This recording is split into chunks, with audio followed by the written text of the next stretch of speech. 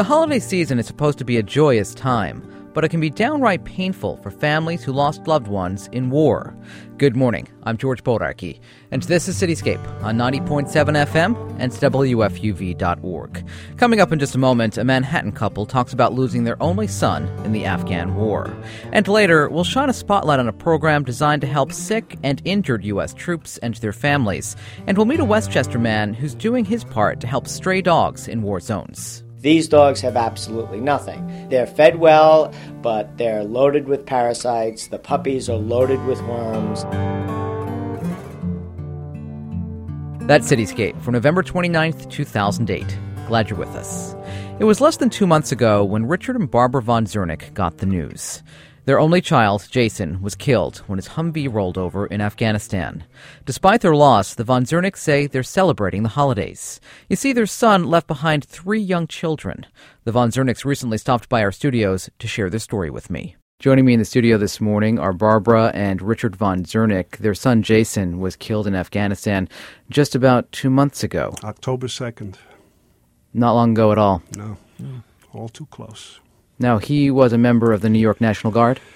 Yes, he was a member of the Fighting 69th Infantry Battalion, I believe they're called, and which is a unit of the New York National Guard, and he and several hundred other members of that unit deployed to Afghanistan this past April. What prompted him to join the National Guard? Jason, all his life, was fascinated with the military from the time he was a baby. Always fantasized about it, played with it. You know, that he was the original G.I. Joe kind of kid playing with those toys. And little plastic soldiers he used to play with all the time. He would create war things on the beach, bring his bags of plastic soldiers down to the beach and create these battles by himself. He would go into this fantasy land about that when he was very young. It's always been a thing with him. Didn't he say he felt like a warrior on the inside? Yes. He came to understand or to realize that part of him was a warrior. And in talking to other soldiers, career soldiers, and that's only happened since he's passed, that's a common calling, one that we were unfamiliar with.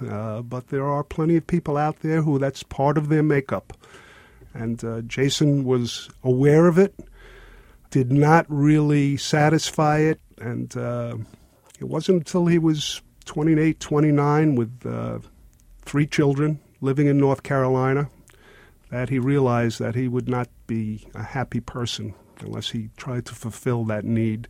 And he also felt a very strong pull to defend his country. He was not in favor of the war in any sense. I think if you mentioned George Bush's name to him, he would have spit in your eye. But at the same time, he felt the country needed to be defended, and that was something he felt he was born to do. He also didn't like the way the government treated the soldiers, right? Yeah. He, at their departure ceremony, he was very vocal. It was interesting. He was quoted in several newspapers, and I think largely, and photographs of him, largely because in the midst of this sea of Hispanic and black soldiers, there was one of few white soldiers with a pretty family with kids, and they sought him out for interviews. And he made the point that America really isn't aware of what is going on, and they're certainly not aware of the fact that the war was being fought largely on the backs of poor people of color. And that's what he said to the Times, yes, right? Yes, they quoted him directly. You folks are from Manhattan's Upper West Side.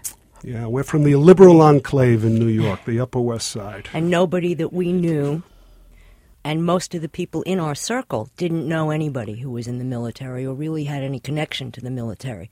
I can't tell you how many notes that we got after Jason died about how we're so far removed from this war and from the effects of the war on regular people until they found that they knew somebody who was affected by it the way we were. So you're the exception, not the rule in your neighborhood. Right. Absolutely, absolutely. I would venture to guess, George, that we're the exception, not the rule throughout New York.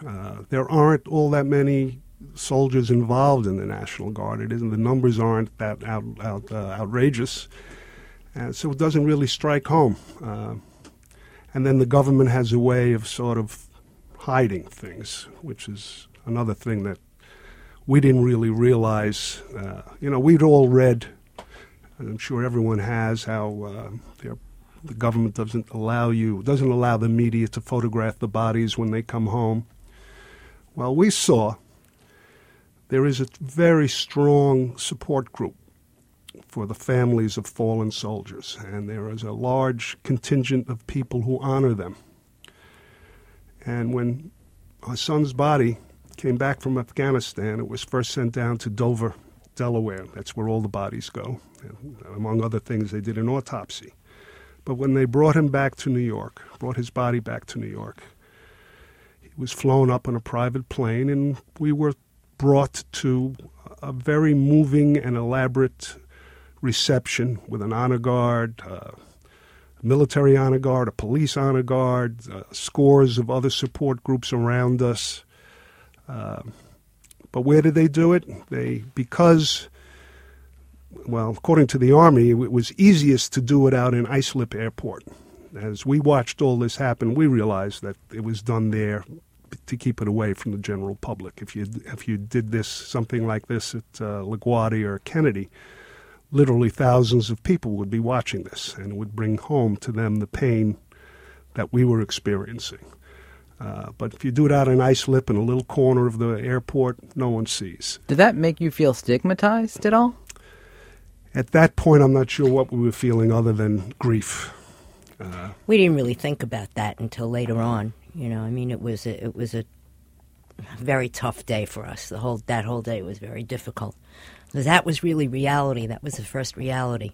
And so we really didn't think about that then. But afterward, we talked about it. And one of the soldiers who was assigned as a kind of a guide through all this to us said, it's just much easier. We find it's just much easier, less complicated to do it at Islip. And it wasn't until after this whole thing that we realized, sure, it's a lot easier. It's also a lot less public, And I guess these are conversations that you have amongst each other. This is not something that you brought to the government's attention? No. When all this is going on, you are truly in shock. And I must say that the support that the Army and the government gives you during this is just wonderful. My daughter-in-law and her 3 children were assigned a casualty officer who works with and continues to work with them, helping them through everything, how to get the VA benefits, how to do this, how to do that. We had an officer assigned to us who was really there to monitor our emotional health and pick me up when I fell down, that kind of a thing. That's actually very encouraging to hear, because you don't know how the families are treated after someone is lost. But that's good news. Yes, they really are pretty comforting, and they're around you. And some of it is volunteer work, too. There are support groups that are largely volunteers. I was going to say that I wish that the guys who come home alive but hurt, injured, either emotionally or physically, got the same kind of treatment that we get. It's unfortunate that they don't get that kind of treatment. You read some horror stories about what goes on with them. And I don't imagine that that's going to change much, because it's going to be a long time, especially with post-traumatic stress syndrome. These guys sometimes go for 6 months without getting their disability benefits, and that's something that's really terrible, I think. It needs to be addressed, and hopefully maybe with the new administration it will be. You referenced your daughter-in-law. She's a young widow, 30 years old? 30 years old, mother of 3. And it's very hard for Stephanie. She's got 3 little kids, and she's got to focus on them. What are the ages? 9, 6, and 3. And a good thing that's come out of this is, again, because of the support groups, there's a project called the Soldiers Project. Right. And out of that, each of the kids has been hooked up with a therapist to help them deal with this. Stephanie has gotten hooked up with a therapist. Actually, both Barbara and I have as well. And it's all pro bono. It's done to support the soldiers and their families. I would imagine at this point much harder for the 9-year-old than the 3-year-old, or am I wrong? I don't think the 3-year-old really... I mean, first of all, his father was gone for a long time. He knew who his father was, but he was little. He was a baby, essentially, when his father left. So I don't think he understands what's going on at all. He certainly doesn't understand the concept of death. Right. The 6-year-old grapples with it. He understands it, but he's angry and he's troubled and he's got a lot of fears. And the 9-year-old, interestingly enough, is very, I don't even know how to say it. She just doesn't let it out. She hasn't shed a tear yet. You know she's hurting, but she just has been unable to let that come out yet. How did Jason die? Let me preface this by saying that we have not yet received the official report. As I understand it, whenever there's a death, they do an investigation to really pin down exactly what happened. And we will get, sometime in the near future, a sit-down with a colonel who will present us all the details. But essentially, from what we know, he was in a convoy, a logistical convoy. They weren't off to war, off to a battle, although the area they were in, there were a lot of problems, a lot of casualties, and a lot of several deaths and a lot of incidents. But something went awry. The convoy was interrupted by other vehicles. Perhaps they thought they were unfriendlies. I'm not sure. But Jason was driving, which was unusual. He was normally the gunner, but because this was a non-combat thing, he was driving, and they were on a road with a steep cliff on one side and a minefield on the other. And for some reason, they had to take evasive action, and the Humvee actually turned over. And as we understand it, he was crushed and died relatively quickly. But we'll know better after we get the report. I would imagine you want to know that he didn't suffer. Yeah, but unfortunately, we're beginning to find that, yes, he did. That he didn't die right away as we were initially told. But we'll know more. We'll know the details. They'll give us the autopsy report. It's not anything we're looking forward to. No. But we do want to know the details. I do and I don't. We have images in our heads, both of us do. I'm sure they're relatively similar also of that. It's a recurring thing that I would prefer not to see, but, that's one of the things that happens. But we did hear from somebody who gave Stephanie, our daughter-in-law, a very brief summary, and they did say that he was conscious for a time anyway. Did anyone survive that incident? Everybody but him. Yeah. As a matter of fact, we met at least one of the other, I think there were 4 in the Humvee. And at the memorial service for Jason, we met a young man, Miguel Ramos, if I remember correctly, 21-year-old kid. I shouldn't say kid, but anyone under 40 is a kid to me. Arm in a sling with his parents. And he came to us, and he essentially broke down, and his parents broke down, and he credited Jason with saving his life. And the other guys in the truck as well. And from that conversation, and from conversation with a couple of the other members of his company who came, we got a real good picture of what Jason was like there. He was older than the typical soldier, and they considered him a father figure. I understand that Jason was a big Yankees fan. Yeah, a diehard Yankee fan, a diehard Ranger fan, and a diehard Dallas Cowboys fan. Much to his father's chagrin. I won't hold that against him. Do you have other children, or was Jason an only child? Only child. Now we have 3 children. We have 3 grandchildren. And we have a daughter.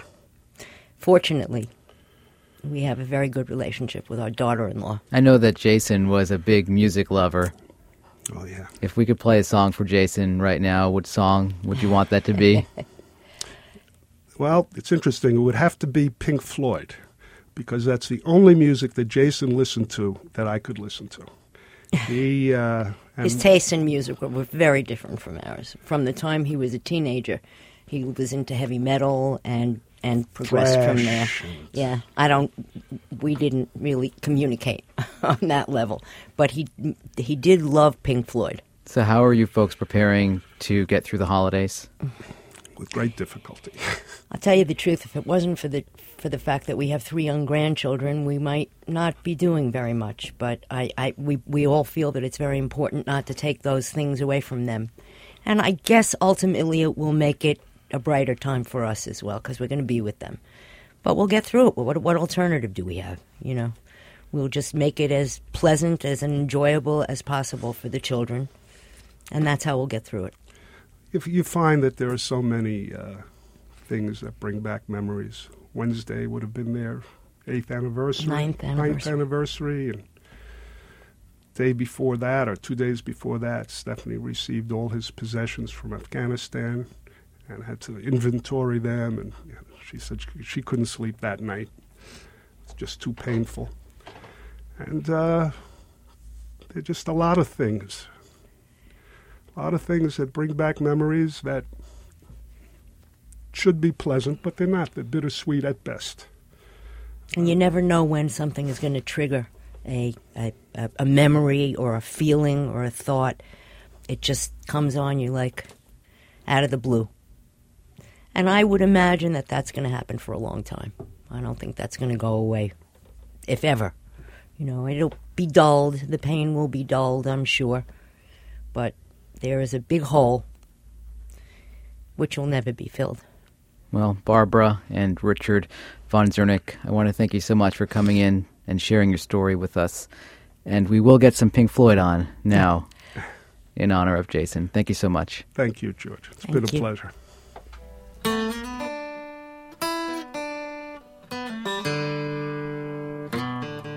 The Von Zernicks are members of WFUV and frequently volunteer during the station's fund drives.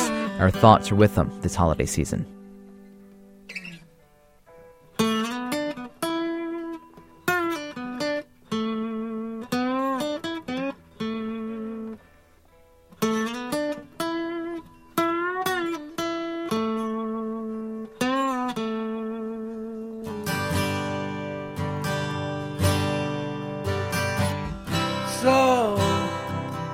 So you think you can tell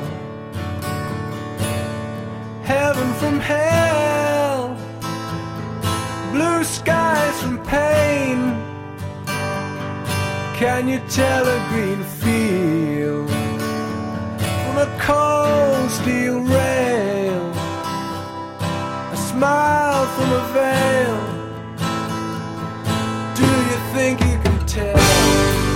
You're tuned to Cityscape on 90.7 FM and WFUV.org. I'm George Bodarky.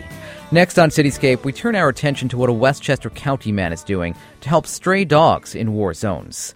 Michael Kennedy started his unique drive after hearing a story told by his brother, a civilian police advisor working overseas. I'm trying to raise money for stray dogs in Afghanistan. There are a number of stray dogs in various military and police complexes that are acting as sentry dogs or explosive detection dogs without any training. These are dogs that are just taken care of by the people in the complex and are protecting their territory, so they bark or will alert when anybody enters the perimeter, or they'll leave the complex or act differently when an explosive device is nearby, and that has consistently been saving lives, including my brother's a number of years ago.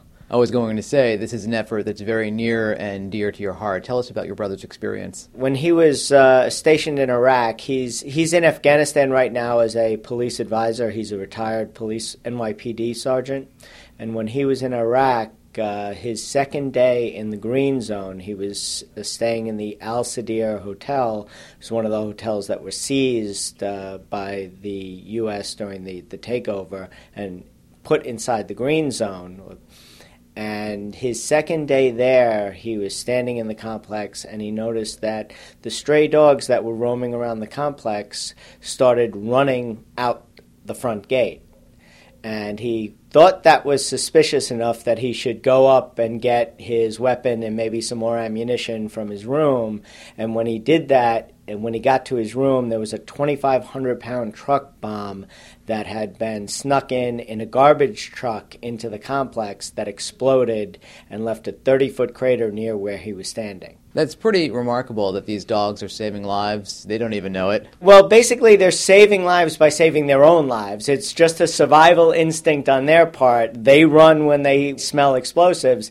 They've certainly learned that the smell of nitrates, which is the main component in any explosive, is a bad thing. So when a car pulls up to a checkpoint that has a bomb in it, they'll run from that car. They're not trained explosive detection dogs that will sit or key in a bomb. But certainly the guards at the checkpoint know to watch the dogs. And if the dogs act strangely, that will alert them that they need to be suspicious of the vehicles in that line. Has there been an increase in strays because of the conflict? My brother said just the earthquake in Pakistan just a number of weeks ago increased the population of his strays by about 5. They came running out of the hills and the mountains after the earthquake, and so certainly, yeah, they're looking for refuge. There are a lot of people that have been displaced and didn't take their animals, so there are a tremendous amount of stray animals because of the conflict out there. The military, though, of course, has their own dogs over there, I would imagine. Yes, the military has a number of dogs over there that do great work every day, and those dogs have multi-million-dollar veterinary hospitals that they go to for the most minor things, for basic services, for parasite control, for their vaccinations, and if they're injured. These dogs have absolutely nothing. They're fed well, and they're well taken care of, but they're loaded with parasites. The puppies are loaded with worms. The pictures that my brother sent me of the puppies in his compound, you can see they're absolutely adorable puppies, but you can see that their bellies are bloated, and that is because they're loaded with worms. So we're trying to get money to buy parasite control products, worming products, simple antibiotics for infections that the dogs develop from hot spots from fleas or even minor shrapnel injuries that are infected. Well, once you send those products to Afghanistan, then who then administers them to the dogs? We're developing a network. There are people in every military complex that take care of these dogs. The Kurdish guards are the main ones, the main caretakers of the dogs, and my brother is out there, and he has been distributing not only in his compound, but other compounds. He's developing a network to supply and people to treat these dogs. There's more than enough people that are willing to do the work out there, but they don't have the supplies to do it. How has the effort been going so far? The effort's been going well. There was an article in the Journal News about it, and that helped tremendously. We were able to help the dogs in my brother's complex, but we're sort of stalled past that, and I'd like to expand it. This scenario is repeated in every military complex, every police complex throughout Afghanistan, and I'd like to expand it past just my brother's complex.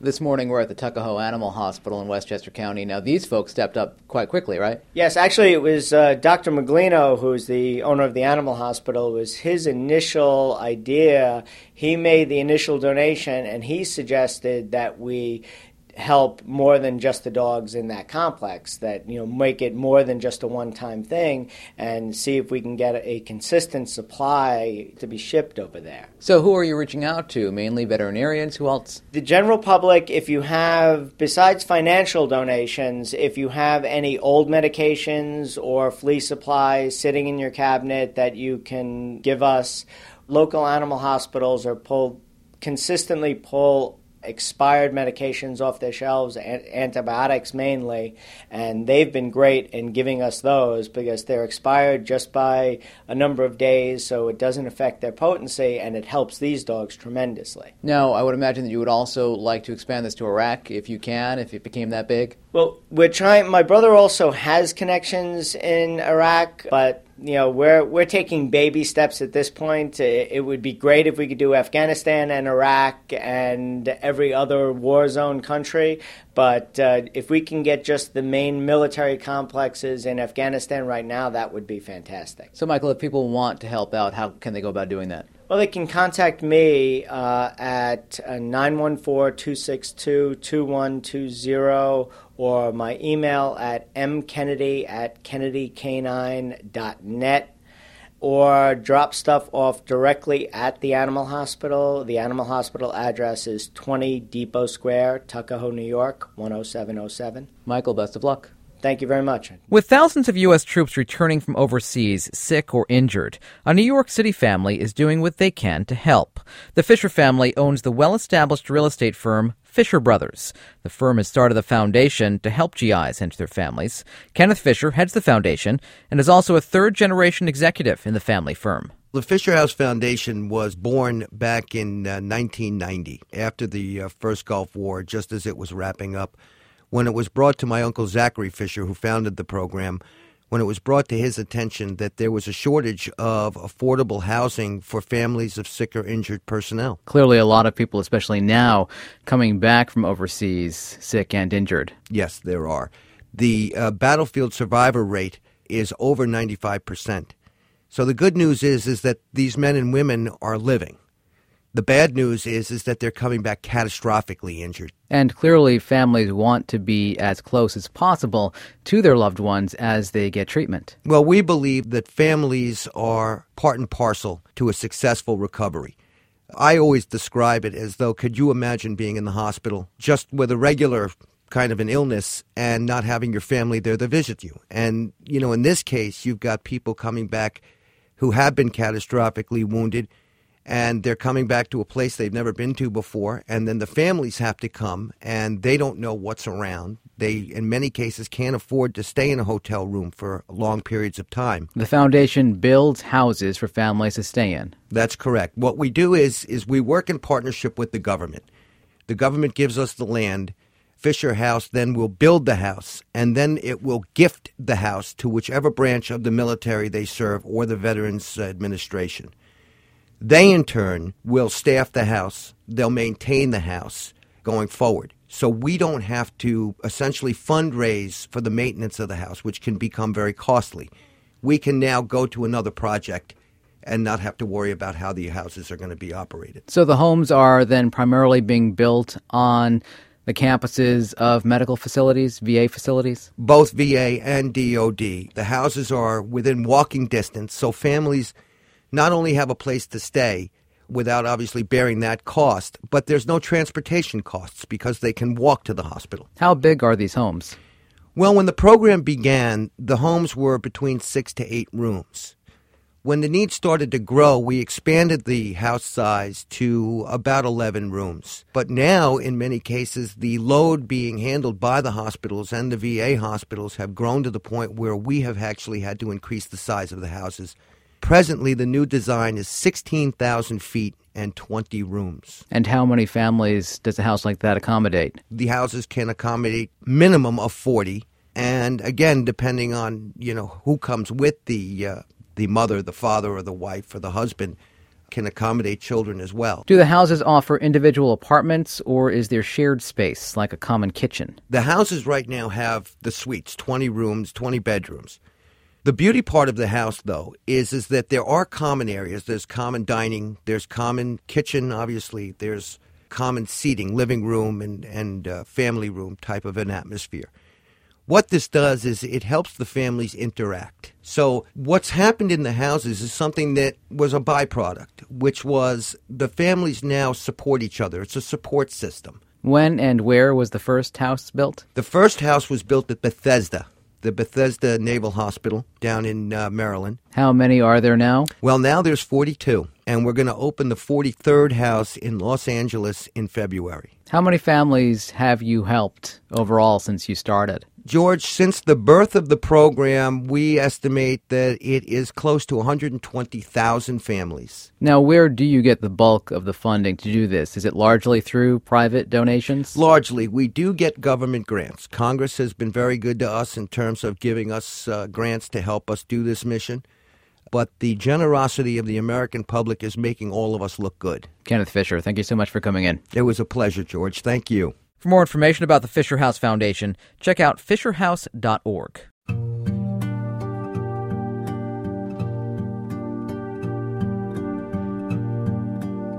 And that's it for this week's Cityscape. I'm George Bodarky. My thanks to producer Michal Neria. Have a great weekend.